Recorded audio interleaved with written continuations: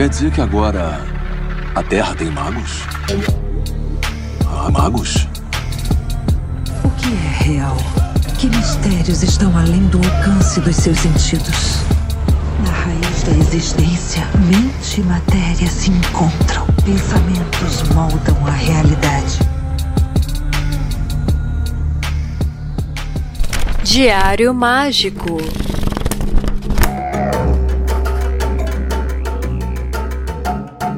Olá, queridos ouvintes, eu sou o Rodrigo Vignoli, seu apresentador, e está começando agora o Diário Mágico.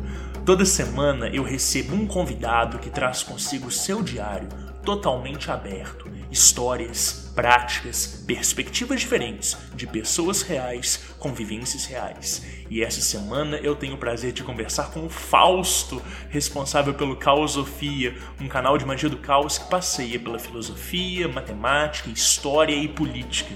Isso porque o Fausto é professor de matemática e traz para o ocultismo uma visão bem mais pragmática, mesmo que seu objetivo seja desafiar a lógica convencional. A ideia aqui do Diário Mágico é descortinar o véu da experiência. Aqui queremos mostrar o quão vastas são as nossas possibilidades e o quão plural a magia pode ser. Além disso, esse é um convite. Desejamos incentivar a prática do registro sistemático. Através da anotação dos seus resultados e das mudanças que você percebe em si mesmo e no mundo ao seu redor, você é capaz de compreender melhor todo o seu potencial. E é justamente pela prática da primeira virtude, o discernimento, que somos conduzidos à emancipação.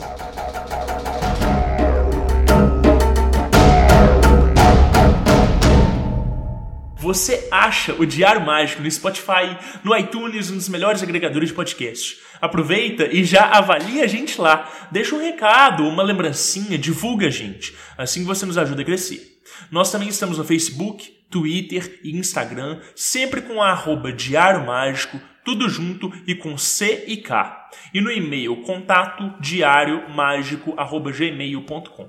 Tenho certeza que depois que você folhear essas páginas, você vai ter algo a nos dizer. Vamos lá? Vamos abrir esse grimório? Folhas brancas sem pautas para transbordar à vontade.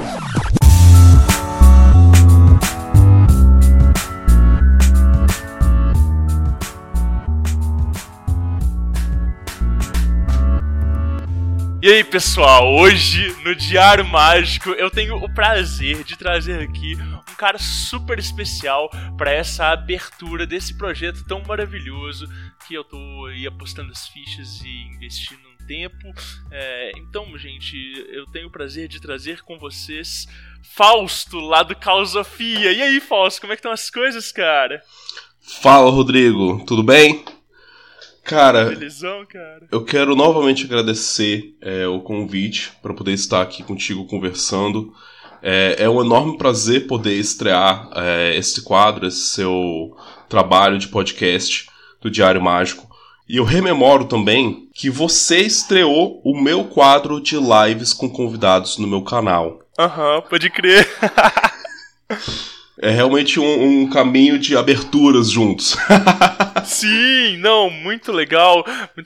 E Fausto, já que a gente já tocou nesse assunto também, cara, eu queria saber, assim, como é que anda o Caosofia. Aliás, né, se apresentar pra galera, eu falei, a gente ficou trocando ideia e elogios aqui, mas você ainda não se apresentou, então assim, pra quem eventualmente ainda não te conhece no meio desse mundo ocultista que, felizmente, né, as pessoas elas estão cada vez mais trafegando em canais diferentes, em referências diferentes e conhecendo outros trabalhos, mas se alguém chegou agora e ainda não te conhece, quem é o Fausto? O que é o Caosofia? Conta um pouquinho disso, cara. Beleza. Então, o Caosofia é um canal de YouTube que eu criei há 3 anos e meio atrás. Assim, no momento em que a gente está lançando esse podcast vai ser há 3 anos e meio. No momento que você está escutando esse podcast pode ser há 30 anos atrás, eu não sei. Mas o Caosofia eu criei ele justamente no momento onde eu estava colocando em dúvida, em xeque, muitas das coisas que eu já tinha vivenciado e que eu acreditava conhecer, ou acreditava tomar como verdadeiras. E eu fui utilizando Causofia como uma forma minha de projetar no mundo as minhas ideias e ver a resposta que eu tinha a respeito dessas ideias. É como se fosse uma forma de externalizar a minha construção de conhecimento para poder avaliar essa construção de conhecimento e ir modificando, transformando aos poucos a minha própria realidade ao confrontar com essa realidade sendo expressa por meio do Causofia. Uau. Então é um trabalho que tem crescido bastante, tem tomado novas e novas facetas. Eu tenho cada vez mais encontrado aquela voz que a gente chama a respeito de qualquer mídia que a gente começa. E eu falo de magia do caos, eu falo sobre ocultismo de forma geral, eu falo sobre espiritualidade, eu falo sobre filosofia, sobre sociologia e sobre outras logias e sobre outros assuntos do meu interesse também. Então, e eu trago algumas pessoas para o meu canal para poder conversar sobre assuntos variados, fazendo entrevistas, que é justamente o quadro do meu canal que você ajudou a estrear. Sim. E que tem crescido cada vez mais, e agora você está alcançando outras pessoas e justamente trazendo esse entendimento para o público de uma coisa mais plural ainda, não é isso? Sim, ainda mais plural, porque a única forma que eu encontrei na minha vida de eu conseguir continuar expandindo minha consciência no sentido de expandir minha compreensão do mundo foi eu assumir que eu nunca vou estar sempre olhando o mundo por uma mesma perspectiva. Eu gosto dessa visão de mundo calendoscópica que eu tenho criado. E é uma coisa que eu também comento de curioso sobre o que eu tenho percebido como resposta ao meu trabalho. Eu percebo que muitas pessoas parecem tomar o meu trabalho como uma coisa que estivesse tentando trazer sempre um ar muito científico ou um ar muito psicúrgico para a magia e para o ocultismo. Mas o que eles não entendem é que, na verdade, essa é a faceta pública, essa é a faceta externa do meu trabalho. Que, sim, com as experiências que eu vou comentar com vocês hoje, eu acho que vai deixar bem claro que essa perspectiva mais científica, ela não é total a respeito do meu trabalho e da minha vivência. Ela é só uma faceta que eu trago para ajudar algumas pessoas que eu percebo que podem ser ajudadas com essa perspectiva, e inclusive é uma perspectiva que tem ajudado a aproximar da magia pessoas que são absolutamente céticas.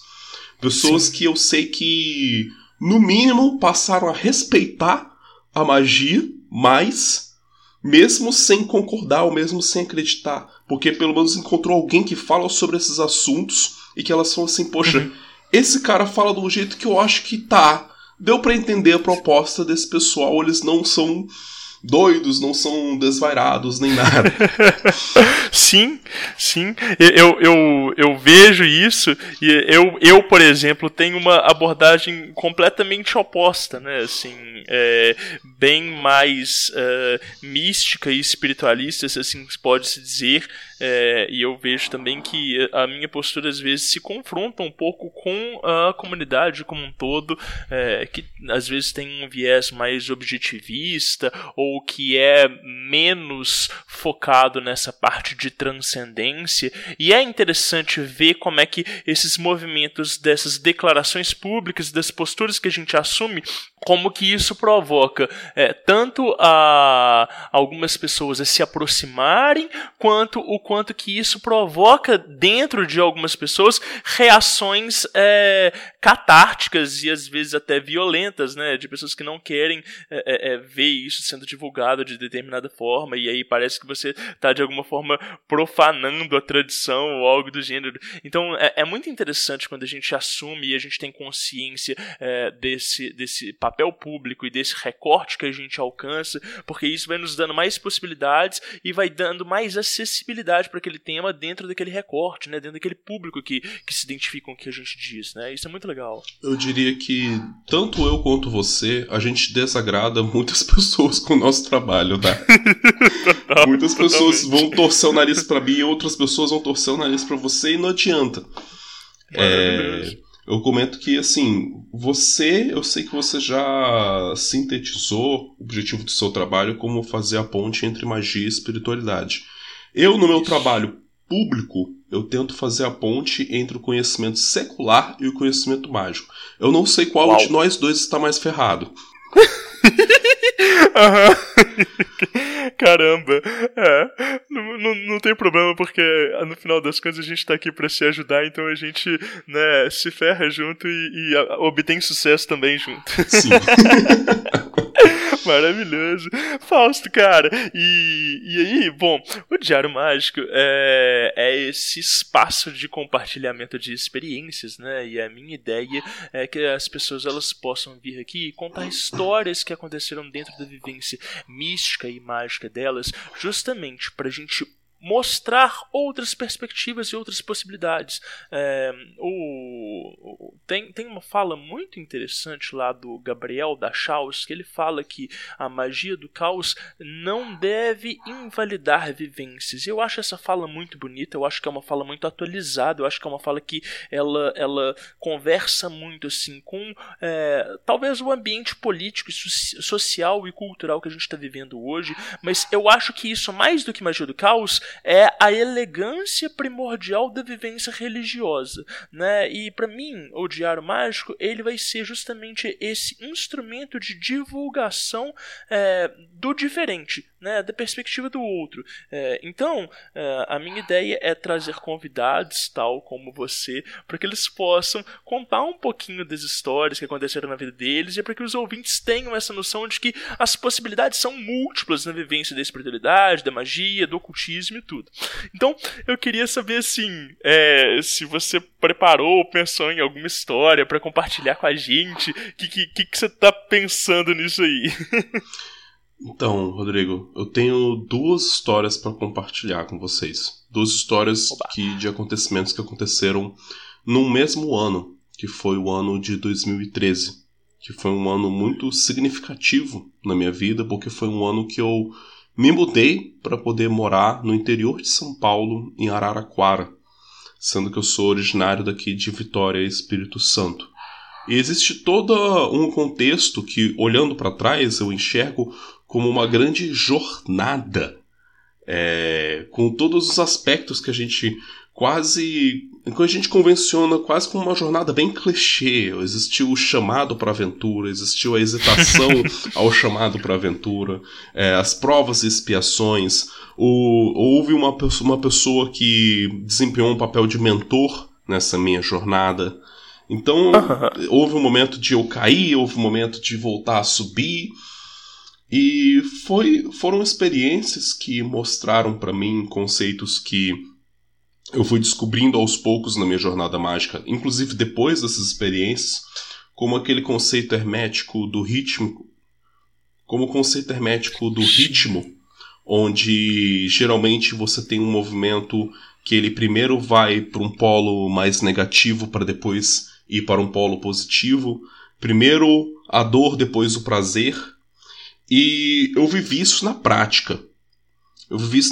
Com altíssimas oscilações. Eu vou conversar a respeito dessas oscilações com vocês. Legal. Eu faço um breve comentário antes de começar o meu relato da experiência. Eu sei que publicamente eu sempre fui uma pessoa muito reservada em relação a relatar minhas experiências místicas, e eu tinha um motivo para isso. O motivo foi que eu tinha receio de que as pessoas fossem buscar a prática para querer reproduzir o tipo de experiência que algumas vezes a gente relata. Eu, inclusive, atendi recentemente uma pessoa que veio conversar comigo a respeito dessas questões, veio pedir dúvidas, pedir algum auxílio a respeito da própria jornada mágica, e dizendo que ela nunca se identificou com nada, nunca se encontrou em lugar nenhum. E eu comentei com ela que talvez o que ela estava esperando, uma coisa com a qual ela não pode contar. Ela estava esperando com algum chamado místico ultra especial, alguma coisa que desse um clique e despertasse ela. Nossa, esse é o lugar que eu preciso estar. E magia é isso, né? Eu falei, olha, não necessariamente. Você não pode contar com isso. Às vezes Pode ser que o seu trabalho seja por algum tempo, alguma coisa que vai parecer até fatigante ou enfadonha. É um trabalho contínuo, é um trabalho de praticar diariamente. E que a experiência vai vir não quando talvez você está buscando, olhando, sedenta por descobrir que você é especial, ou esperando chegar em algum templo de algum lugar e o mestre do lugar olhar e falar: você é a escolhida para carregar aquilo. Não, às vezes você não pode contar com uma experiência especial para você começar a caminhar. Que as experiências vêm, mas elas são resultado, elas não são necessariamente aquilo que vai te iniciar no caminho. Tem pessoas com histórias especiais, sem dúvida, mas sim, pode ser que sejam casos anedóticos, como a gente chama. A gente não pode ficar olhando para aquela pessoa que teve especial e se espelhar nisso. A gente, às vezes, tem que reconhecer que a gente vai ter que trabalhar um pouco mais para isso.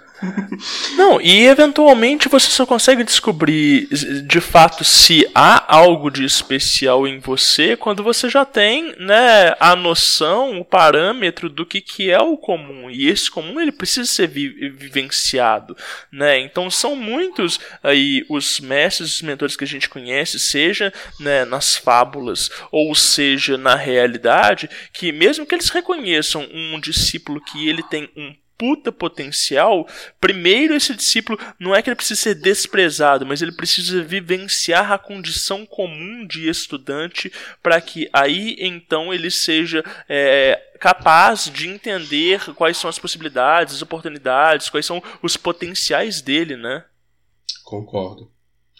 E também eu comento que as experiências que eu vou comentar hoje são experiências que não fizeram parte de contexto ritualístico e, portanto, são experiências que foram produto da minha vivência de uma forma que eu sei que eu jamais seria capaz de reproduzir voluntariamente a exata mesma experiência.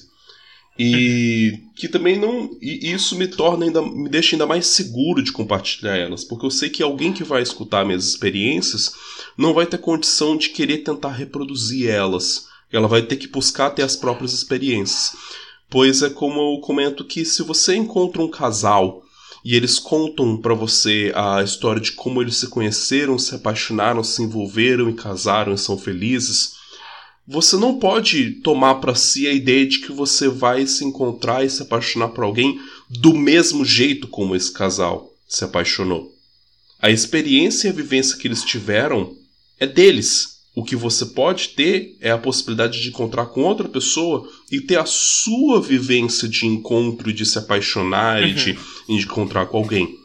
Então, as vivências tem aquilo que aproxima as duas vivências, tem um sentimento comum, mas o modo específico são coisas que você nem mesmo pode ter perspectiva de tentar reproduzir mecanicamente. Nossa, eu sei a fórmula de como fazer eu me apaixonar por alguém. Eu não confiaria nessa fórmula. Eu prefiro deixar para as circunstâncias da vida me levarem a essa experiência. Porque foi o que aconteceu comigo. As circunstâncias me levaram às experiências que eu vou relatar hoje. E eu vou parar de ficar indo pelas beiradas e começar o cerne da história logo. Maravilhoso, maravilhoso. Não importa o que dizem a você, palavras e ideias podem mudar o mundo.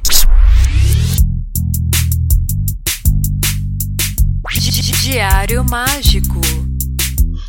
Em 2013, eu me mudei para Araraquara atrás de uma web namorada minha. Uma pessoa que, inclusive, foi marcante no meu início na jornada mágica, porque foi uma pessoa que fazia parte de um grupo que eu conheci em 2010. Um grupo de pessoas com práticas espiritualistas, ocultistas e mágicas. E que foram justamente eles que me iniciaram no caminho, que me sugeriram práticas, que me deram ideias, que compartilharam vivências comigo no começo da minha jornada. Nesta fase da minha vida, 17, 18 anos, eu era cético, eu era ateu. Só que eu era um cético sincero.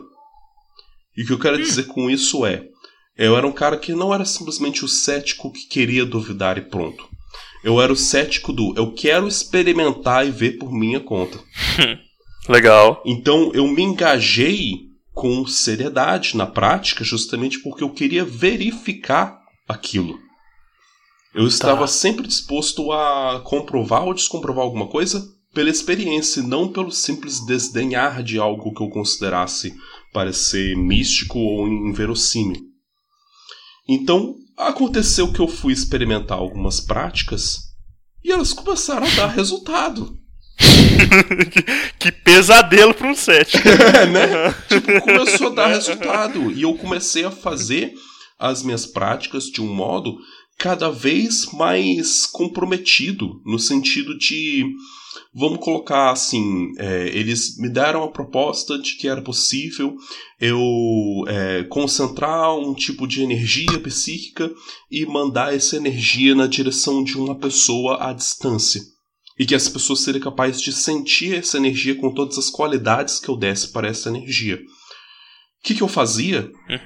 A gente conversava em MSN, né? Um grupo de MSN naquela época.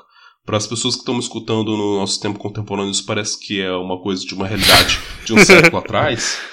Mas a gente estava todo mundo conversando num grupo de MSN, sem nenhum contexto para nada de prática, de nada. A gente estava conversando sobre um assunto qualquer aleatório. E eu peguei uma das pessoas que estava no chat e pensei assim, eu vou mirar no fulano. Aí eu fui lá, concentrei energia, dei qualidades muito específicas para aquela energia, de cor, de temperatura, de densidade vibracional, e joguei na pessoa. E esperei.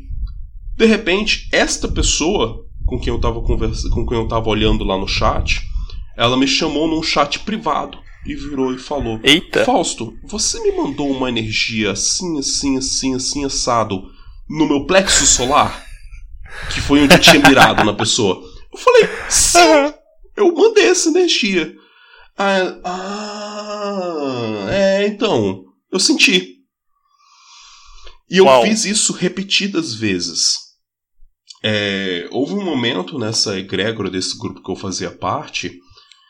Olha, isso aqui tá sendo sem planejamento, tá? Não era experiência, tá? Mas normal. O pior é que agora eu tô falando de coisas que podem ser reproduzidas. Eu adoro como me contradigo. Relaxa, Fausto. As pessoas vão tentar isso em casa, você falando que pode ou não pode ser reproduzido. Eu sei. Opa, pera aí, galera. Essa é a minha chance de apresentar o Guilherme. Gui, dá esse recado pra eles. Olá, senhoras e senhores, ouvintes do Diário Mágico. Eu sou o Guilherme, editor deste podcast, e precisei fazer uma mediação neste primeiro episódio. O Rodrigo e o Fausto se empolgaram um pouco durante a conversa, e a gravação ficou com mais de 3 horas, o que não caberia no formato que pensamos para o Diário Mágico. Vou resumir a primeira história contada pelo Fausto, onde apresento alguns personagens importantes e prosseguiremos com este episódio.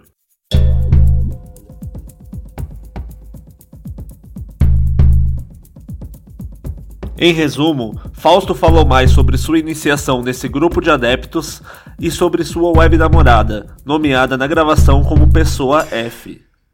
Ele narra o seu chamado da aventura, a sua jornada do louco, sua mudança de Vitória, São Paulo, para Araraquara, São Paulo, onde começou a faculdade de matemática e convenientemente era a mesma cidade da Pessoa F.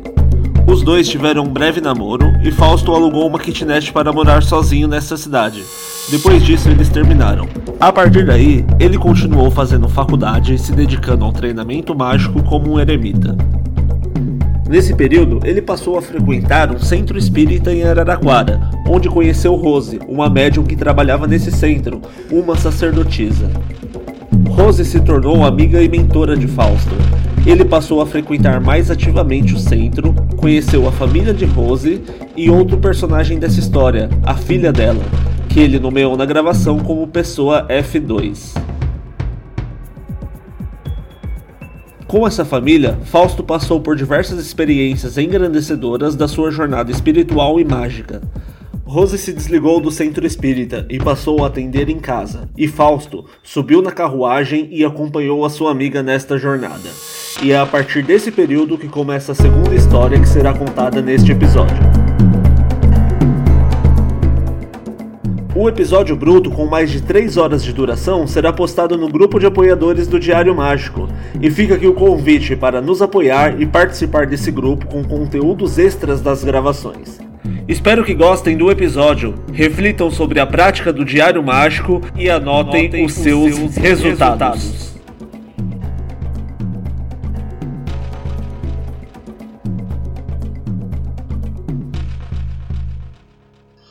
E uma experiência que eu vou comentar agora, ela vai ser já no movimento ascendente da experiência. Eu vou ocultar o movimento descendente e eu vou deixar para a imaginação dos ouvintes imaginar que tipo de experiência densa eu tive para chegar ao nível da experiência que eu vou relatar agora em seguida. Eu comentei que eu cheguei a fazer parte de um centro kardecista no começo do ano de 2013. Contudo, eu cheguei a parar de trabalhar nesse centro para trabalhar na casa da Rose, justamente porque a Rose e suas filhas, que são médiums, eles tiveram alguns problemas dentro daquele centro kardecista. Eu diria que por alguns problemas, às vezes, de inveja, de ciúmes entre médiums, sobre quem trabalha mais, quem trabalha menos, quem trabalha melhor, e essas questões. Então a Rose resolveu sair desse centro para poder trabalhar na casa dela e me chamou para eu ir junto com ela. E eu fui junto com ela porque eu confiava no trabalho dela. Só que aí ficou uma espécie de pendência para mim, talvez, é o como eu interpreto talvez, em relação a esse centro que eu trabalhava antes, junto. Então, em algum momento, eu estava numa pista de corrida, de uma pista de atletismo que eles deixavam aberto durante o dia para as pessoas que não competiam, que não faziam treinamento, poder ir lá para usar o circuito da pista para caminhar, para poder se exercitar. E com frequência eu ia lá para poder fazer esses exercícios. E durante o momento do exercício que eu estava na pista, para ver o quão aleatório foi o momento que aconteceu o que aconteceu comigo, eu comecei a sentir que o meu corpo estava, como eu já tinha comentado na experiência anterior, começando a ficar numa frequência mais sutil. Eu comecei a sentir aquela sensação de leveza. E de repente eu senti uma espécie de toque de um sentido interno meu, como se algo viesse comunicar comigo. E dizia na minha mente, falando assim: Fausto, fica tranquilo que a gente está preparando você para um trabalho que você vai fazer. Ok, tá bom. Olha. E eu continuei me exercitando e eu comecei a sentir o meu corpo cada vez mais leve. Enquanto me exercitava, eu comecei a sentir que eu estava com mais disposição, que eu estava conseguindo caminhar e correr com mais facilidade, com menos dificuldade, quase como se meus ossos estivessem ficando mais leves. E ao mesmo tempo eu sentia a frequência do meu corpo vibracional se expandindo. É como se eu estivesse recebendo um buff, sabe? De um joguinho de MMO. Eu estava recebendo um buff, só que não era um buff que vinha de uma vez só. Era um buff gradual. E eu senti ao mesmo tempo comunicação na minha mente de alguém falando assim: Fausto, você vai trabalhar e nós queremos que você vá hoje, essa noite, no centro espírita que você costumava trabalhar há meses atrás. Que a gente tem uma comunicação para passar para as pessoas de lá. Aí eu falei: a gente? Pois é. Aí eu fui sentindo a experiência, fui sentindo aquela coisa daquela elevação vibracional muito forte, muito grande. Fui para minha casa, fui me aprontar.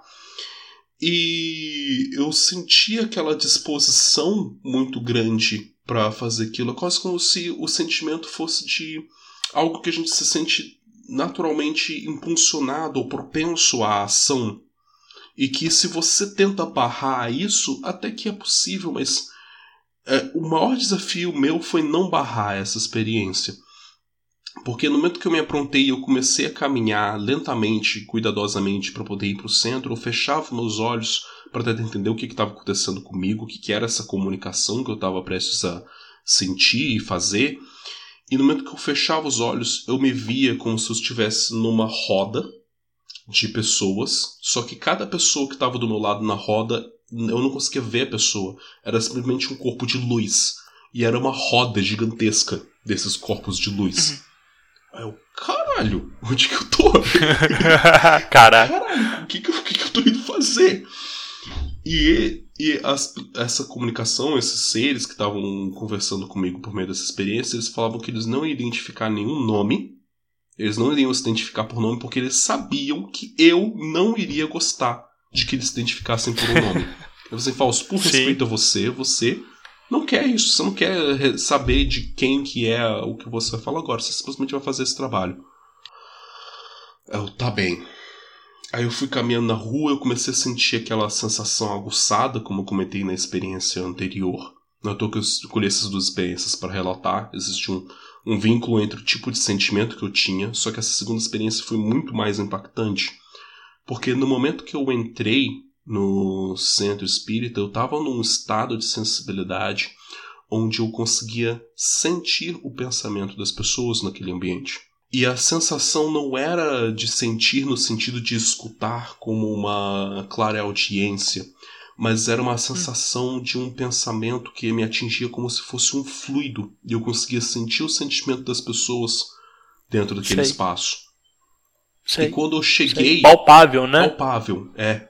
E quando eu cheguei lá, as pessoas que me viram, já me viram, tipo, além de ser o Fausto, surpresa, Fausto, tem meses que ele não aparece aqui, eles já perceberam que tinha uma coisa diferente comigo. Sim. E teve algum momento que eu virei pra alguém e falei que, eu tenho que sair, mas eu cheguei, conversei com os dirigentes e falei assim, olha, eu quero poder conversar com os médiums da casa depois que terminar o trabalho. Tirar uns minutinhos pra conversar com eles. Aí eles olharam assim, mas o que o Fausto tem pra falar, isso, aquilo, outro. Alguém falou assim, não, vou ter que sair mais cedo. Aí eu virei e falei assim, então, já foi um pouco difícil fazer o aparelho vir até aqui. E era uma comunicação muito importante. Se você puder ficar, nós agradecemos. Aí o cara... Tá bem, eu vou ficar. Aí eu fiquei lá, sentei... Você tava consciente? Eu tava consciente. E era muito doido, cara, porque era uma luta interna do tipo... Caraca, eu tô realmente fazendo isso, velho. Eu tô realmente fazendo isso. Ou será que eu tô pagando de louco? Será que eu sou louco? Será que o que tá acontecendo comigo, cara? Mas não, Fausto, insiste, persiste, vai. Acredita, confia.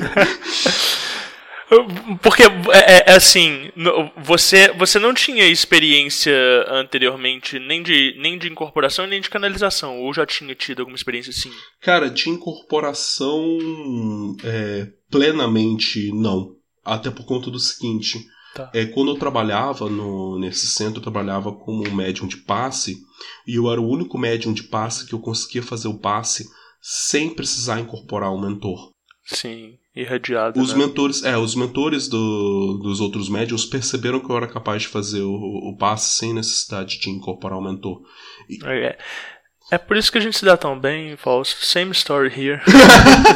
Mesma história. É mesmo, sério. Loucura, velho. Maneiro. E o que acontece? Eu vou comentar um adendo sobre isso. Lembra a viagem que eu comentei que eu fui pra Uberaba? Que eu conheci a Rose e tudo mais? Lá no centro, que tem Uberaba do Chico Xavier, a gente chegava lá tipo 5, 6 da manhã pra poder assistir a reunião. E... Caramba.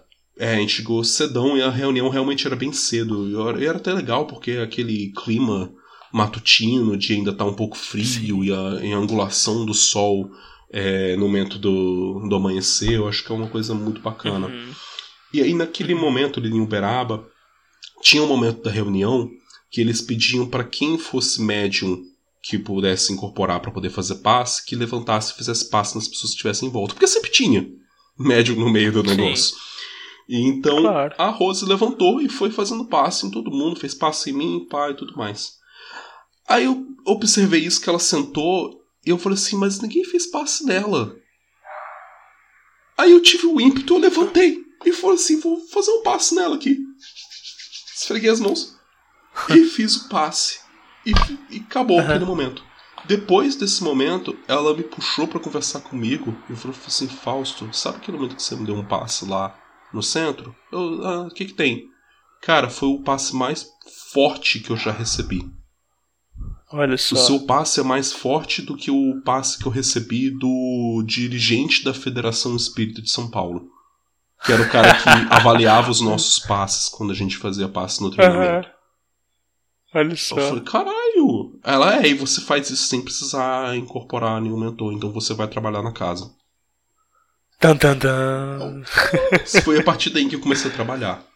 Mas eu não tinha tanta experiência com incorporação. Mas esse momento meu, com essas rodas de mentores, o que eles explicaram durante a conversação, e que eu lembro de eu estar mais ou menos consciente nesse momento, o que eles explicaram é que não era uma comunicação por meio de incorporação.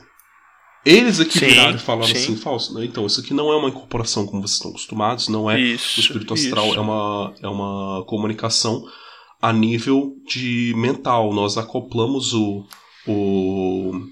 a esfera mental do Fausto a nós, ele está mentalmente conectado por nós, e é assim que nós vamos nos comunicar com vocês. Eles chegaram a usar o termo canalização ou não? Porque na hora que você começa a descrever a história toda, eu já sei que não é uma incorporação, eu já sei que isso é canalização.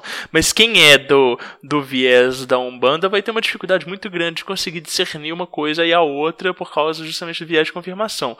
Mas eles chegaram a usar esse termo, não? Eu acho que não. Não usaram esse termo. Tá. Por que eu falo que eu acho que não? Porque parte também do que me fez acreditar muito nessa experiência depois, pelo menos acreditar no sentido de que eu sei que do meu lado ela foi genuína, é o fato de que eu não lembro com detalhes o conteúdo do que eu falei.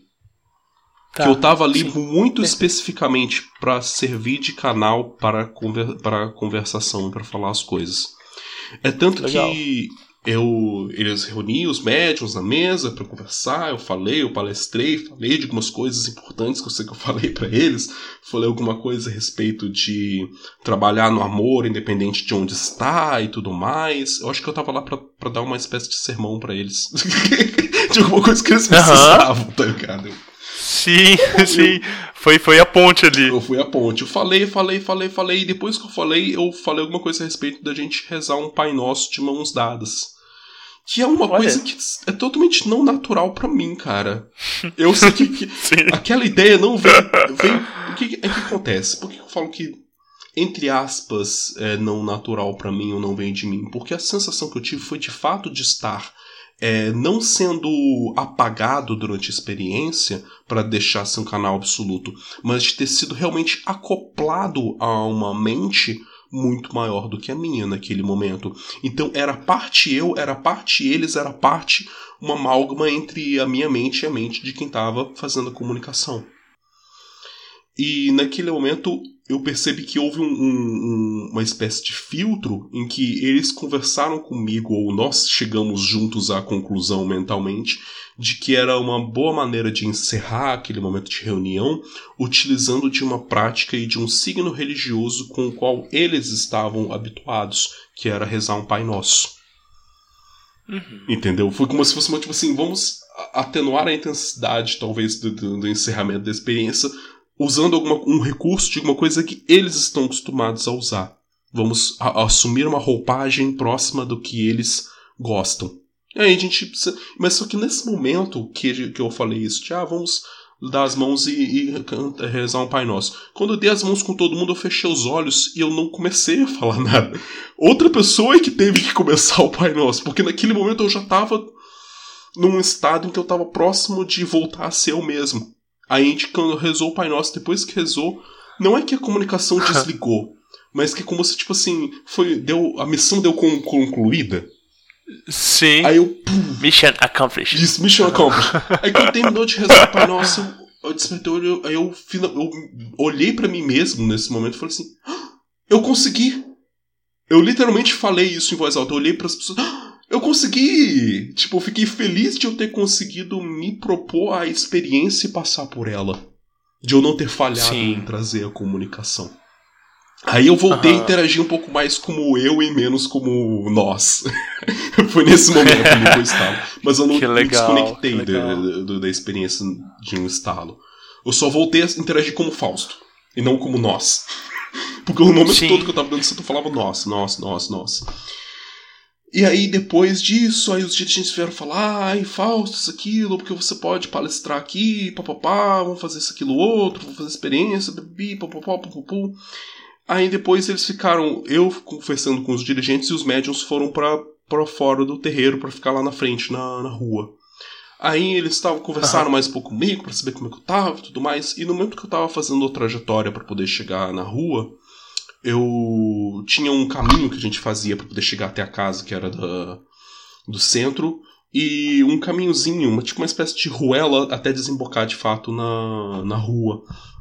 E nesse caminhozinho que eu tava fazendo, eu cheguei perto dos médiuns que estavam na rua reunidos, e eu vi uma das mulheres falando assim, era Deus! Era Deus falando ali! E não sei o que lá! Que era uma das pessoas que estavam me olhando, estatelada, de um jeito muito impressionada quando eu tava lá fazendo comunicação. Aí o pessoal, todo mundo despediu de mim, e eu fui pra casa andando sozinho, sentindo aquele sentimento de, caraca, o que foi que eu acabei de fazer, velho? Aí eu voltei pra casa ainda sentindo aquela sensação de acoplamento, só que aí vem a parte chata, que no momento que eu cheguei em casa, aos poucos eu fui sentindo eles tirando o buff que eles colocaram em mim. Enquanto isso, de novo, conversando com meus amigos da internet, e aí, nossa, Fausto, o que você tá sentindo, isso aqui e tudo mais. Um amigo meu virou e falou assim, Fausto, mas isso é uma coisa, um primeiro momento para quando você quiser se comunicar com eles de novo, você vai conseguir e tudo mais. Assim... Na intensidade que foi aquele dia, até hoje não rolou mais. Tudo bem. Mas foi interessante eu me observando enquanto eu sentia que a experiência estava se atenuando. Que ela teve uma preparação longa. Foram tipo 2 horas entre o momento que eu tava na pista de corrida ao momento que eu cheguei no centro espírita, que quando eu tava sentindo essa sensação bombando ao máximo. Quando eu comentei que eu sentia o sentimento e o pensamento das pessoas, eu conseguia sentir a descrença de uns, o receio de outros, o vislumbre de outros. Eu sentia o sentimento das pessoas, eu sentia o pensamento delas naquele momento. E depois, aos poucos, isso foi se atenuando até eu voltar a ser o Fausto mais convencional. E foram horas em todas essas etapas. Sim. Que incrível. Pode falar. Que incrível. Eu fico pensando que... talvez isso que você sentiu como um buff, na verdade, fosse talvez eles estruturando o espaço para eles conseguirem de fato chegar e se aportar, né? Porque é um nível vibracional muito mais elevado e muito diferente, e que aquilo dali não tá em consonância ali com o seu nível vibracional cotidiano, né? Por isso que tem toda essa preparação e tudo. E aí na hora que eles começam a se desligar, boa parte daquela energia se esvai e outra parte fica com você, né? Eu vejo isso de uma forma muito, muito clara assim, no meu trabalho. E justamente na preparação que é pedida para ser feita, assim, né, no início era muito mais demorado, mas agora, assim, é isso que seu amigo falou, né, assim, quanto mais você tem esse tipo de experiência, mais rápida, mais fácil ela vai se tornando, até que ela se torna voluntária e você consegue acessar esses mentores, né, a sua própria vontade, tudo. Mas isso é muito legal, a forma como você descreveu tudo e a percepção das pessoas ao redor, porque igual você falou, né, não foi uma coisa que foi voluntária, não partiu de você, né, não eram pessoas com quem você tinha intimidade, não eram pessoas que estavam acostumadas a ver você fazendo esse tipo de trabalho, assim, pelo contrário, né, era uma primeira experiência e o tanto que isso é impactante para os outros e para você mesmo, isso é muito legal. Sim, e o desafio também com... Uma coisa é eu ter essa experiência de forma particular, como foi a primeira experiência que eu relatei, que eu tava tendo pra mim mesmo. Eu não tinha que me expor pra mais ninguém que não estivesse propenso a receber essa experiência de mim. A segunda experiência foi uma experiência em que eu tive que meio que cavar meu caminho dentro da resistência social e também da resistência interna em relação ao julgamento social, tá ligado? Eu tive que dentro de mim mesmo declarar, tipo assim, mas Fausto, você vai pagar de doido, cara, fazendo isso, você vai realmente lá falar as coisas pro pessoal. E eu tive que vencer até esse sentimento de censura interna. Sim. E a própria experiência também, que muitas vezes você não sabe quem que é que está se comunicando ali, de que forma e tudo, né? Isso é muito interessante. Eu vejo que a proposta do anonimato é justamente pra gente, né, o que incomoda é quando é dado a um desses seres um nome que ele é conhecido, que ele é mítico, que ele é próximo de algum panteão nosso, e a nossa mente consciente vai falar assim, não, mas espera aí, como que eu posso estar entrando em contato com isso? Como que isso pode estar se comunicando através da minha mente, através do meu corpo áurico, sendo que isso está sendo escrito aí há 2, 3 mil anos na história da humanidade? Como é que esse mesmo personagem pode entrar em contato comigo? Né? E aí você entra nesse parafuso mental também, já era ali, né? Você já perdeu ali toda aquela preparação. Então é muito legal essa coisa deles não falarem o nome e tudo. Isso é muito interessante. E pode ser que talvez não entrar em contato com isso pode ter sido uma escolha minha e uma opção que também me foi dada. Que talvez eu não tenha enxergado pra mim, e eu realmente não enxergo até hoje, a necessidade de reproduzir essa experiência de forma sistemática, no sentido de fato cumprir a missão de ser esse tipo de veículo, porque eu acredito que outras pessoas já estão nessa missão, já estão fazendo isso, e talvez eu me sinto mais impelido a trabalhar de outras formas, que também são formas válidas. Entende? Eu não me sinto mal por tipo assim, Fausto, não é porque eu tive aquela experiência que eu precisava tomar pra mim o sentimento de nossa, então eu fui escolhido para ser alguém que vai fazer comunicações de canalização. Talvez essa experiência serviu pra me dar vamos colocar assim, me dar um gosto desse tipo de experiência, desse tipo de profundidade mística com essa experiência, para que eu busque outras coisas ou para que eu continuasse na minha busca. Pode ser que talvez se eu não tivesse tido essa experiência, eu teria chegado próximo do abismo, como eu cheguei em 2017, e eu teria totalmente me desvinculado da magia, porque eu não teria nenhuma experiência para olhar no passado e falar assim, cara, disso daqui eu não consigo duvidar. Saca? Muitas das coisas que eu passei, eu tomo pra esse lado. Tipo assim, foram experiências que eu falei, cara, daquilo ali que eu vivi daquela forma, não tem como eu dizer que eu não vivi aquilo. Não tem como eu dizer que foi invenção da minha cabeça. As experiências que eu tive de fazer os testes que eu fiz, como eu comentei, que eu fiz no começo da minha prática, de verificação, eu não tenho como dizer que eu não verifiquei alguma coisa. Entende? Então, se eu não tivesse escolhido nenhuma experiência mais profunda, mais significativa, talvez eu teria chegado num momento de dúvida, um momento de um ceticismo mais crítico, como eu tive em 2017, e eu teria talvez abandonado completamente todos esses estudos. Eu ia falar, assim, é tudo coisa de gente maluca, e teria me desviado. Mas porque eu tive experiências que foram de altíssimo impacto, e até mesmo em comum com outras pessoas, que eu consigo dizer, cara, pelo menos algum mistério, além do que eu consigo imaginar de explicação racional, tem nas coisas que eu vivi. E isso me impele a continuar na pesquisa. Isso me deu o gosto necessário para eu continuar buscando. Maravilhoso, maravilhoso. Nossa, sensacional. Eu confesso que eu estava empolgado para escutar essas histórias, mas eu não imaginava o tanto que ia ser legal, Fausto, cara. Obrigado por compartilhar. Eu também estava empolgado para comentar. Vamos pro próximo momento? Vamos. Vamos lá, legal.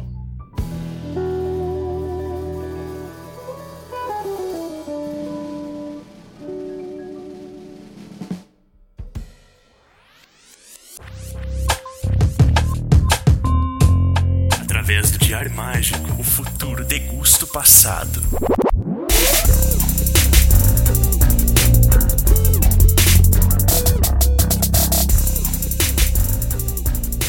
Anote seus resultados.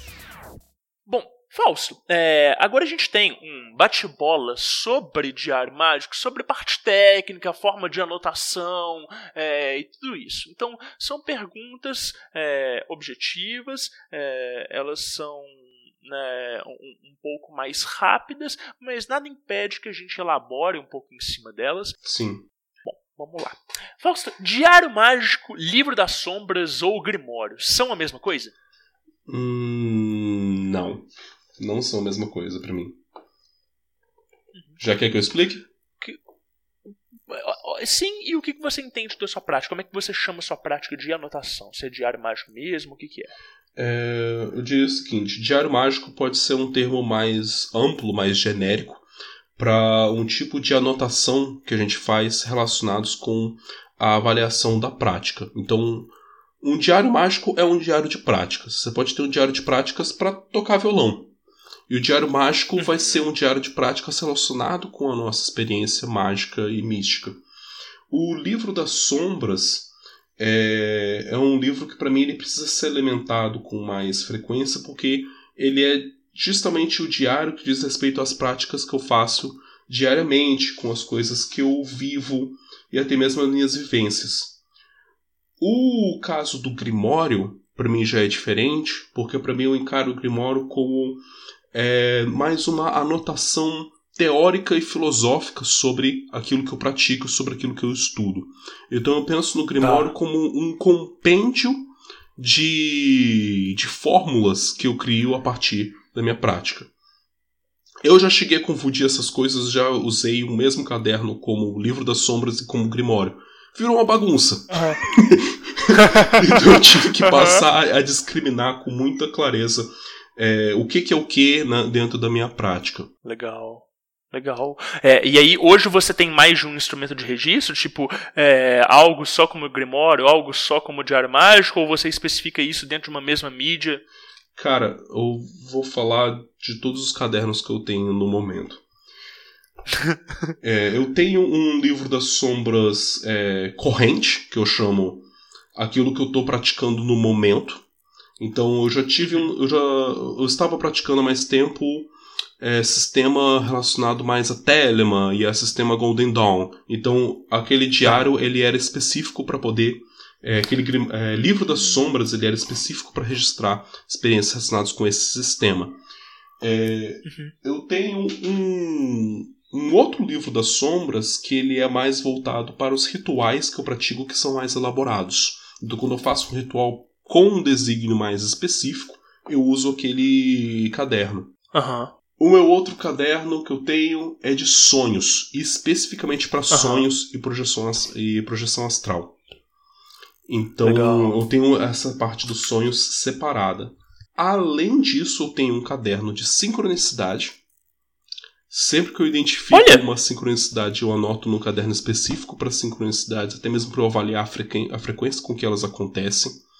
E para eu poder tirar algumas interpretações que eu faço entre elas. E ter esses espaços separados é legal, porque às vezes eu vejo uma sincronicidade que tem relação com o sonho que eu tive. Então eu faço, no caderno de sincronicidades, eu anoto a relação que eu observei de uma anotação que eu fiz no meu caderno de sonhos. Então eu tenho esses momentos bem separados. Consegue fazer as correlações e outra, né? Você fica prestando atenção no símbolo o tempo todo, né? Sim. Exato. Que legal. E mais, eu tenho um caderno também das minhas anotações com as consultas que eu faço pra mim no meu oráculo.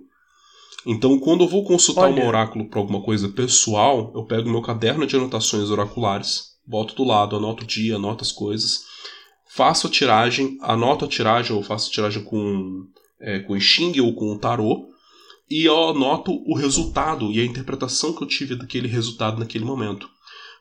Isso me ajuda, inclusive, muitas vezes a ver se o que eu tinha observado a respeito na minha tiragem oracular, se aquilo de fato se concretizou ou não, e em que maneira aquilo teve um resultado diferente ou não. Então, ao invés de a gente às vezes fazer a mesma pergunta várias vezes, anota a pergunta que fez e o resultado que teve. Sim, maravilhoso, muito bom, muito bom. Então, você costuma preferir esses instrumentos todos mais físicos, é tudo caderno, você não usa nenhum tipo de aplicativo digital, não? Eu vou fazer um meia-culpa minha aqui, que eu estou usando um aplicativo digital, que é para anotação de sonhos. Por que eu fiz brincadeira com isso? A única vergonha minha no momento é o fato de que O meu caderno que eu tinha de sonhos e projeções é um caderno de Libra, meio grossinho. Eu já terminei de preencher ele. Aí eu comprei outro caderno para eu poder preencher para eu começar em 2019. Só que eu comecei preenchendo o caderno, mas eu também baixei um aplicativo, Awaken, no celular, que é um aplicativo para poder anotar sonhos especificamente. Ele, inclusive, ele fica com uma notificação que você programa o horário para vir a notificação para te lembrar de anotar o sonho. Então, todos os dias eu acordo, eu já olho lá, já tenho a notificação me lembrando de anotar o sonho. Que bacana. Só que o problema começou a ser muito mais prático anotar só no celular. Eu tava tendo o costume de anotar primeiro no celular, para poder ser uma coisa mais ágil, para quando eu tivesse mais tempo durante o dia, eu pegar e anotar no caderno físico, de fato, que é o que eu gosto. Acabou que eu parei de fazer isso em abril de 2019 e agora eu só tenho anotação no celular. Eu ainda tenho que tirar um dia pra pegar tudo que eu não tenho no celular e passar pro caderno físico. Se eu tiver... ou não. Ou não também, né? Não é um problema ficar anotado digital. E é interessante esse aplicativo. Eu achei muito bacana. Acho que fica até de dica aí pro ouvinte, se ele ainda não conhece, quiser experimentar. Eu mesmo vou baixar aqui depois. Vou experimentar isso aí. Que bacana, que interessante. Sim. E aí você falou que você costuma confeccionar os seus cadernos. Você confecciona ele a partir do zero ou você compra ali uma base e aí depois você personaliza? Como é que é esse trabalho? No momento, o meu caderno principal, eu vou comentar um pouco o que eu fiz com ele. Eu peguei uma agenda velha, a capa de uma agenda, tipo uma capa de couro de uma agenda, e eu comecei a confeccionar os cadernos, a parte terna, o miolo dos cadernos do zero, realmente. Eu pego folha Chamex A4, eu dobro a folha no meio em parcelas de 10 em 10 folhas, para virar uma folha tamanho A5. E disso eu tenho um instrumento que é um furão, que é um instrumento de artesanato que eu uso para poder furar as folhas, fazer os pontos. E eu tenho uma linha específica, uma agulha específica que eu uso para poder costurar esses cadernos. E depois que eu costuro esses pequenos cadernos de 10 folhas que viram 20 folhas, né, dobradas, eu costuro eles juntos e eu costuro eles na capa de couro.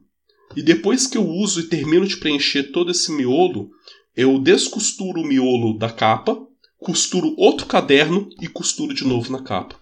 Entendi. E o que você faz com essas folhas que foram anotadas? Como é que você armazena elas? Onde você faz isso? Olha, no momento eu tô começando a deixá-las numa caixa ainda. Numa caixa todos os cadernos que eu já tenho concluídos. Eu ainda quero comprar no futuro um baúzinho para poder colocar todos esses cadernos dentro do baú. E fazer um baú de cadernos meus de prática. Entendi. Legal. Muito bom. E além de todo esse laço de intimidade e de depósito de afeto, assim, você chega a fazer algum tipo de ritual de consagração? Ou você fez nessa capa que você transfere de diário para diário? Ou não? Ou o simples ato de escrever constantemente já cria essa relação de intimidade e tudo? Tem algum tipo de consagração que você fez? Não? De consagração no sentido ritualístico, um momento específico para consagração, não. Mas eu considero, de fato, o próprio trato meu de confeccionar o caderno, o anotar no caderno, tudo isso para mim tem, eu acho que um caráter parecido com esse que você comentou da consagração. Eu acho que o meu vínculo se fortalece com ele pelo simples fato de eu ter adornado ele, do trato e do zelo que eu tenho com o cuidado com ele, com a anotação. Acho que isso já, pra mim, acaba sendo o suficiente. Sim, porque afinal de contas é justamente o laço de afeto e a projeção da emoção que faz a magia acontecer, né? E aí tem uma coisa aí também, que é a questão do escrever à mão, né? Que é a gente depositando ali literalmente todo o suor, todo o esforço, toda a dedicação. Você chega a desenhar nesses cadernos? O que você acha dessa questão de estar com a mão direto na folha de papel e não num aplicativo, por exemplo? Eu acho que a diferença nesse sentido é muito mais do objeto físico do papel ele ser mais palpável e ele ser mais fácil para certas facetas da minha consciência se relacionarem efetivamente com ele.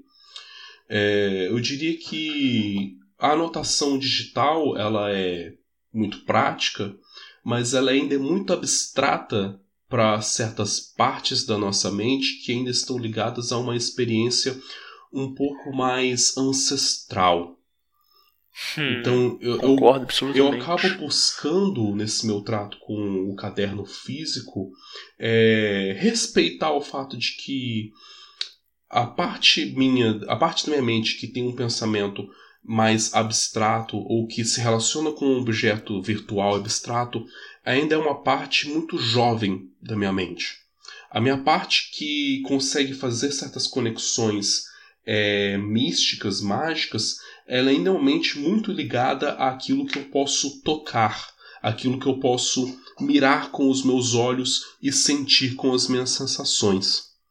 Então, sim, eu gosto, eu não recrimino a ideia de fazer um caderno virtual, eu acho que ele é muito prático, principalmente quando a gente pensa num sentido mais genérico da prática de anotação, de diário mágico, como por exemplo, eu tenho diários que não são físicos, justamente porque são diários de estudo, onde às vezes eu leio uma obra e eu faço um resumo da obra, e esse resumo eu deixo anotado. Sei. Eu lembro, você acabou comentando isso, acabei lembrando de outro caderno virtual que eu também tenho, que é o meu caderno de práticas meditativas com tarô. Tá, legal. Que é a prática de quando eu medito para poder olhar na carta e me visualizar entrando na carta, interagindo com a carta. Esses registros eu acabei fazendo virtualmente pela praticidade de manter o registro virtual. Sim. Mas tem muitos cadernos.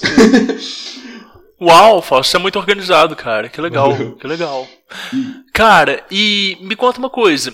Data, hora, astros, humor, local, egrégora de trabalho. Quais são as variáveis que você leva em consideração no momento das anotações? Então, a egrégora de trabalho já fica discriminada pelo caderno. A questão da data e horário, eu vou dar um exemplo de como é um cabeçalho meu. Eu coloco o dia, por exemplo, aqui está o dia 12/06 de 2020. Eu costumo colocar a posição astrológica do Sol, o grau e o signo que está. Aqui o Sol está a 21 graus em Gêmeos. Eu coloco também a posição lunar, aqui a Lua está em 10 graus em Peixes. E eu costumo também colocar o dia astrológico. Aqui era uma sexta-feira, então é Vênus. Legal. Eu coloco também no cabeçalho o exercício que eu estou praticando. Nesse momento era um banimento, um ritual gnóstico do pentagrama. O horário, eu gosto de colocar tanto o horário em que eu comecei quanto o horário que eu concluí o exercício, para que depois que eu coloque esses dois horários, eu faça uma barrinha e eu coloco a duração final do exercício. Olha só, tá. Eu também considero a variável de quanto tempo eu fiquei naquele exercício. Isso é extremamente importante para mim, principalmente na meditação. Para eu saber como que tá o meu rendimento na meditação. E não apenas porque, nossa, tem que render sempre cada vez mais. Mas até mesmo para perceber variáveis relacionadas com naquele dia alguma coisa aconteceu que me fez meditar menos. Ou naquele outro dia algumas outras circunstâncias me fizeram meditar mais tempo. Ou neste outro dia eu cheguei a estados muito profundos de transe meditativo mesmo tendo meditado pouco tempo. Pouco, sim. Entende? Ótimo. Tá. Eu gosto muito de notar isso. E depois que eu faço esse cabeçalho, eu faço uma descrição da experiência.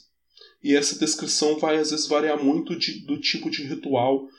Geralmente, uma descrição, algumas vezes, eu vou levar em consideração o contexto do que me fez ter um desempenho X ou assado. Geralmente, eu acabo me explicando para mim mesmo muito mais quando não tive um desempenho que eu queria. Tipo, nesse dia eu tava com dor de cabeça, tava com dor de estômago. Ou então, Neste dia eu estava com dor de cabeça, meditei e consegui me sentir melhor depois de meditar. Porque tal coisa aconteceu e eu estou começando a observar uma correlação entre esse tipo de experiência na meditação e esse resultado em relação a alguma coisa que eu estou sentindo fisionomicamente. Entende? Aham. E... Que legal. Mas eu não tenho uma estrutura muito rígida para poder falar a respeito de... Tipo, descrição de humor, descrição de sensação, descrição daquilo outro. É só um campo de descrição onde eu simplesmente vou lá e destrincho e falo. Escrevo tudo que eu consigo escrever. E é o que é necessário pra você, né? É o que te cabe, né? Assim, não tem por que anotar em excesso se aquilo dele não vai te servir. Então, me conta o seguinte. Se de alguma forma algum diário de práticas suas ou de experiências cotidianas caísse nas mãos de uma outra pessoa, tem problema? Olha, vamos discriminar o que é problema. Maravilhoso. Porque de fato tem alguns cadernos meus em que eu relato coisas com um grau de intimidade e com um grau de crueza a respeito do meu sentimento e a respeito da experiência que de fato eu me preocuparia se caísse na mão de outras pessoas. Principalmente meus relatos com rituais e meus relatos com algumas experiências místicas minhas que eu realmente sinto que eu gosto de fazer reserva a respeito de aspectos da minha crença. Porque tem coisas que às vezes eu incorporo dentro de um ritual e que outra pessoa lendo, sem entender o que é o contexto do que eu estou fazendo e por que eu estou fazendo aquilo, ou por que eu estou sentindo e expressando aquelas emoções e pensamentos e sentimentos, que pode ser muito mal interpretado.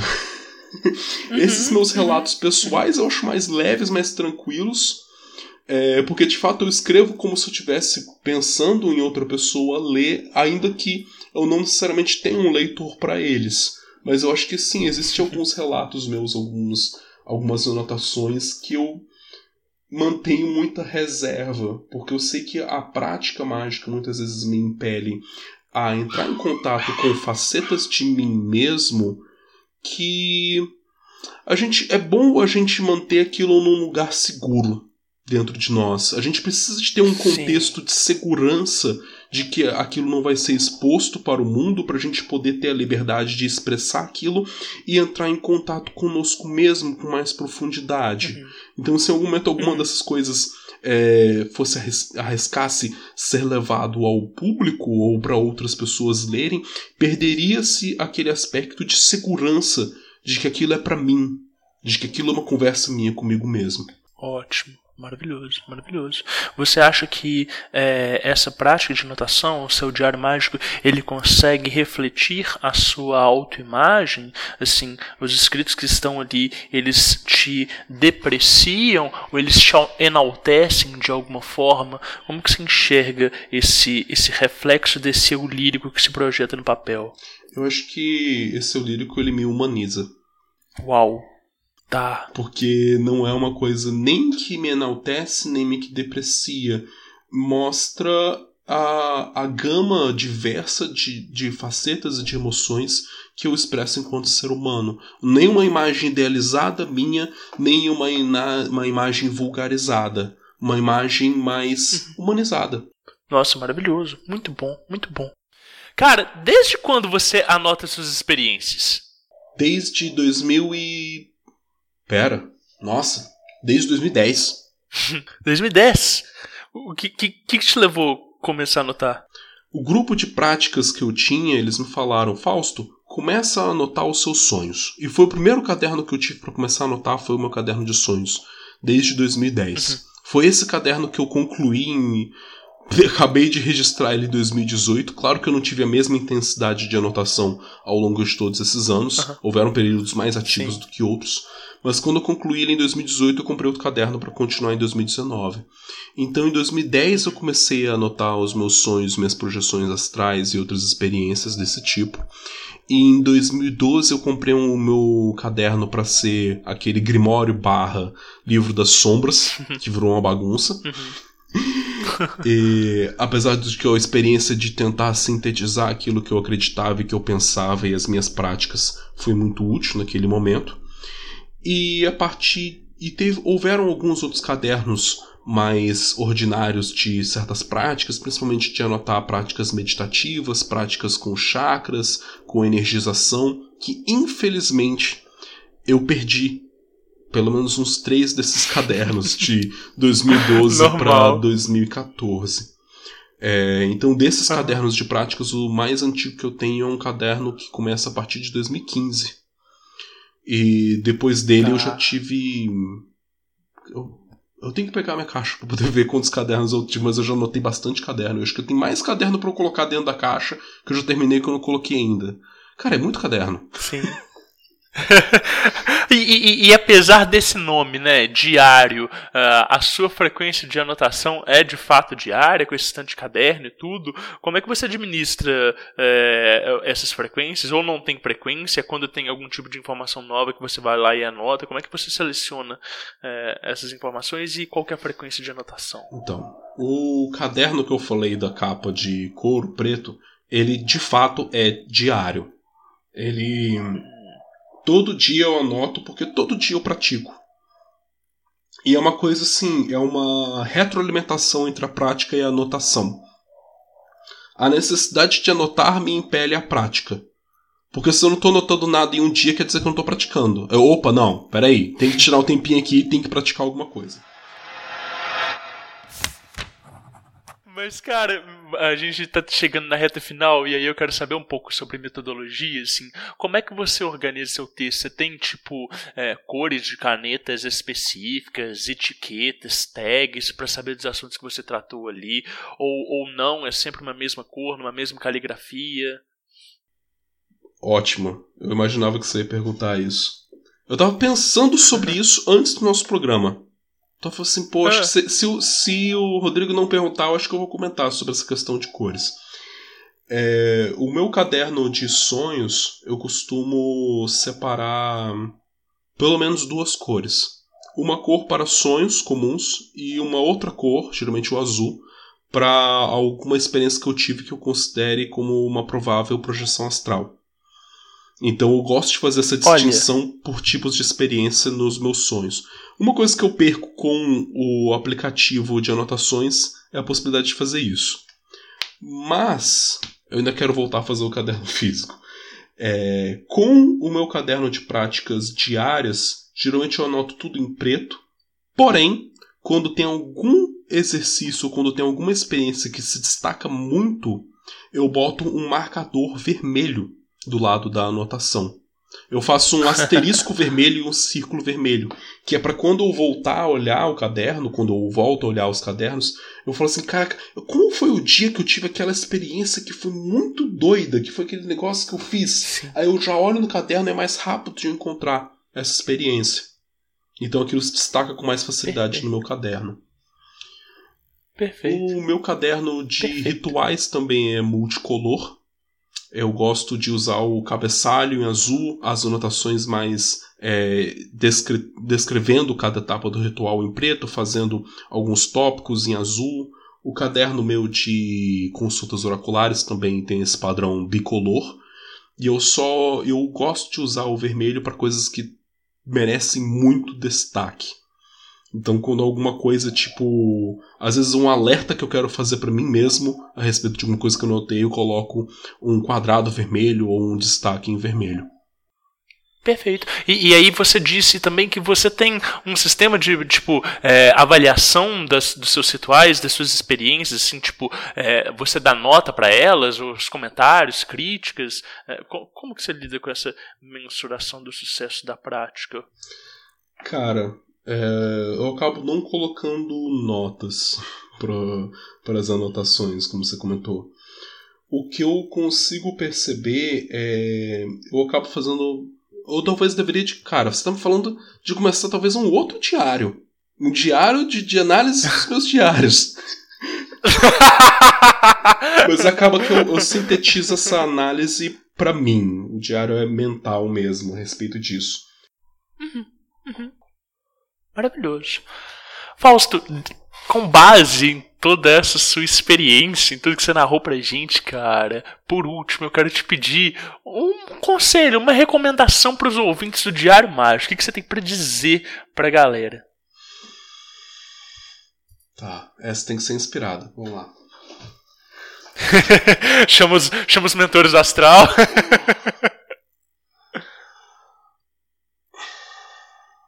Tá, eu já tenho um conselho.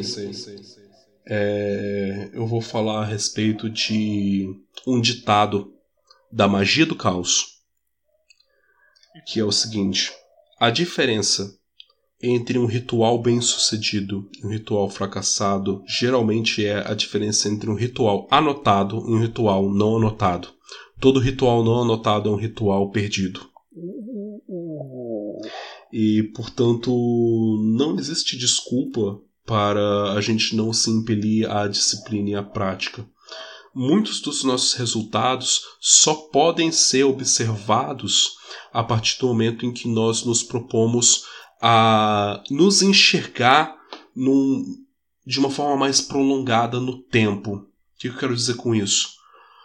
O que o Diário Mágico proporciona pra gente é a possibilidade de nos observar com mais clareza num período prolongado que nos permite ver a mudança que a prática provoca em nós. Como a gente está muito próximo de nós mesmos, no presente, e em poucos dias, em poucas semanas, a nossa capacidade de auto-observação limitada faz a gente acreditar que nós não estamos mudando, de que nós não estamos indo a lugar nenhum, de que nada está acontecendo conosco, porque tudo é muito parecido com o que era há pouco tempo atrás. Mas quando você faz um diário que você tem meses de anotação, quando você tem anos de anotação acumulada e você tem a possibilidade de revisar essas anotações, você tem uma possibilidade de se perceber no tempo de modo mais alongado. E isso mostra o quanto você mudou ao longo dessa jornada. E aí você sabe que sim, você está caminhando, você está mudando e os resultados estão vindo. Só não estão sendo aquelas experiências sinistramente estudosas, como eu comentei no começo do nosso podcast, mas são as suas experiências. Sim, maravilhoso, maravilhoso.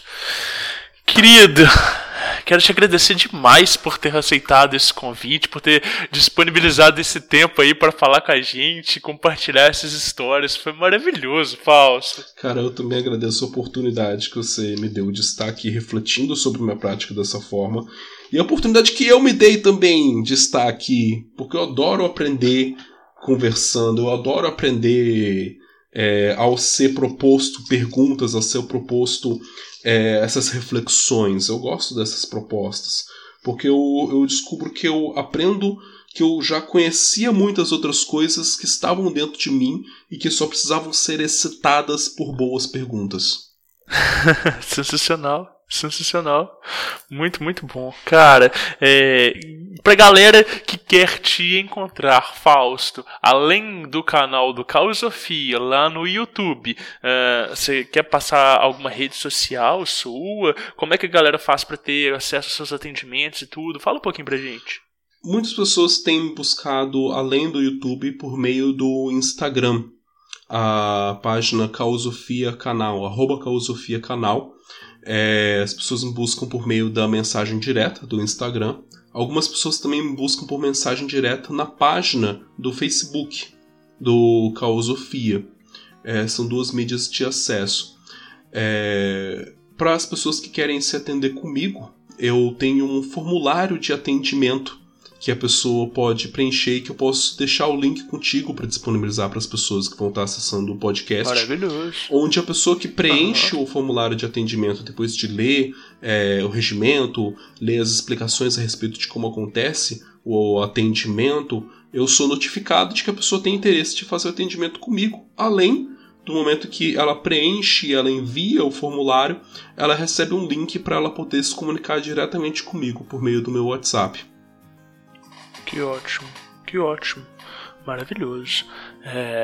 Cara, perfeito, muito bom. Fique atento que eu vou te chamar para outras vezes aqui no Diário Mágico, porque foi muito bom, foi muito gostoso, cara.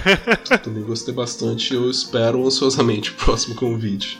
Eu fico muito contente que a gente tenha tido essa oportunidade e essa gravação, porque de fato eu acho que vai ser uma estreia fabulosa pro seu programa e eu fico muito contente de ter participado disso. Poxa, eu que agradeço, eu tô muito contente também e só sucesso pra gente.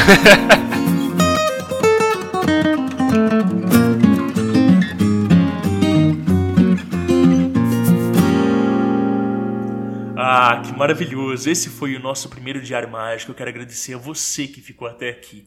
Sabe, produzir conteúdo não é a tarefa mais fácil do mundo. A gente precisa planejar muitas coisas, construir um roteiro, gerir tempo, marcar com um convidado e aí sim, né, fazer toda a produção e a edição desse projeto, montar um site para que toda essa estrutura ela chegue até vocês.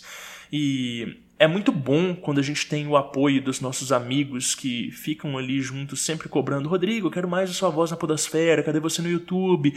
O que aconteceu que você tá longe das redes sociais? Né? Isso tudo dá um gás pra gente produzir as coisas e vocês podem ter certeza que para esse projeto tá saindo hoje para vocês tem mais de anos de planejamentos e, né, estudos, então é muito gratificante realmente entregar um projeto com essa qualidade para vocês hoje.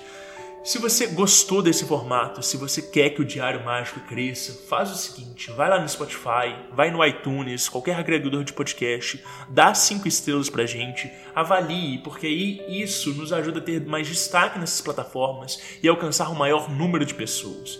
Você também pode divulgar para os seus amigos, conhecidos, parentes, curiosos. Com toda certeza, você que está escutando isso conhece alguém que se beneficiaria de escutar esse episódio, alguém que se beneficiaria de escutar esse formato e as informações que a gente vai abordar daqui pra frente. A gente já tem esse episódio piloto logo anterior a esse, explicando todo o formato, todo o nosso planejamento a longo prazo, o que a gente pretende fazer, como é que vão ser as temporadas, tá? E se você ainda não escutou esse episódio piloto, eu recomendo que você vá lá e escute. Você vai ficar mais por dentro do projeto e também vai poder contribuir conosco. Além disso, você pode nos encontrar no Facebook, no Twitter, no Instagram, sempre com a @Diário Mágico, tudo junto e com C e K. No e-mail contato diariomágico@gmail.com. Você pode mandar stories, pode marcar a gente, pode mandar DM, pode falar conosco. Valeu, obrigado pela companhia e anote os seus resultados. O Diário Mágico foi editado por Lefou Podcasts.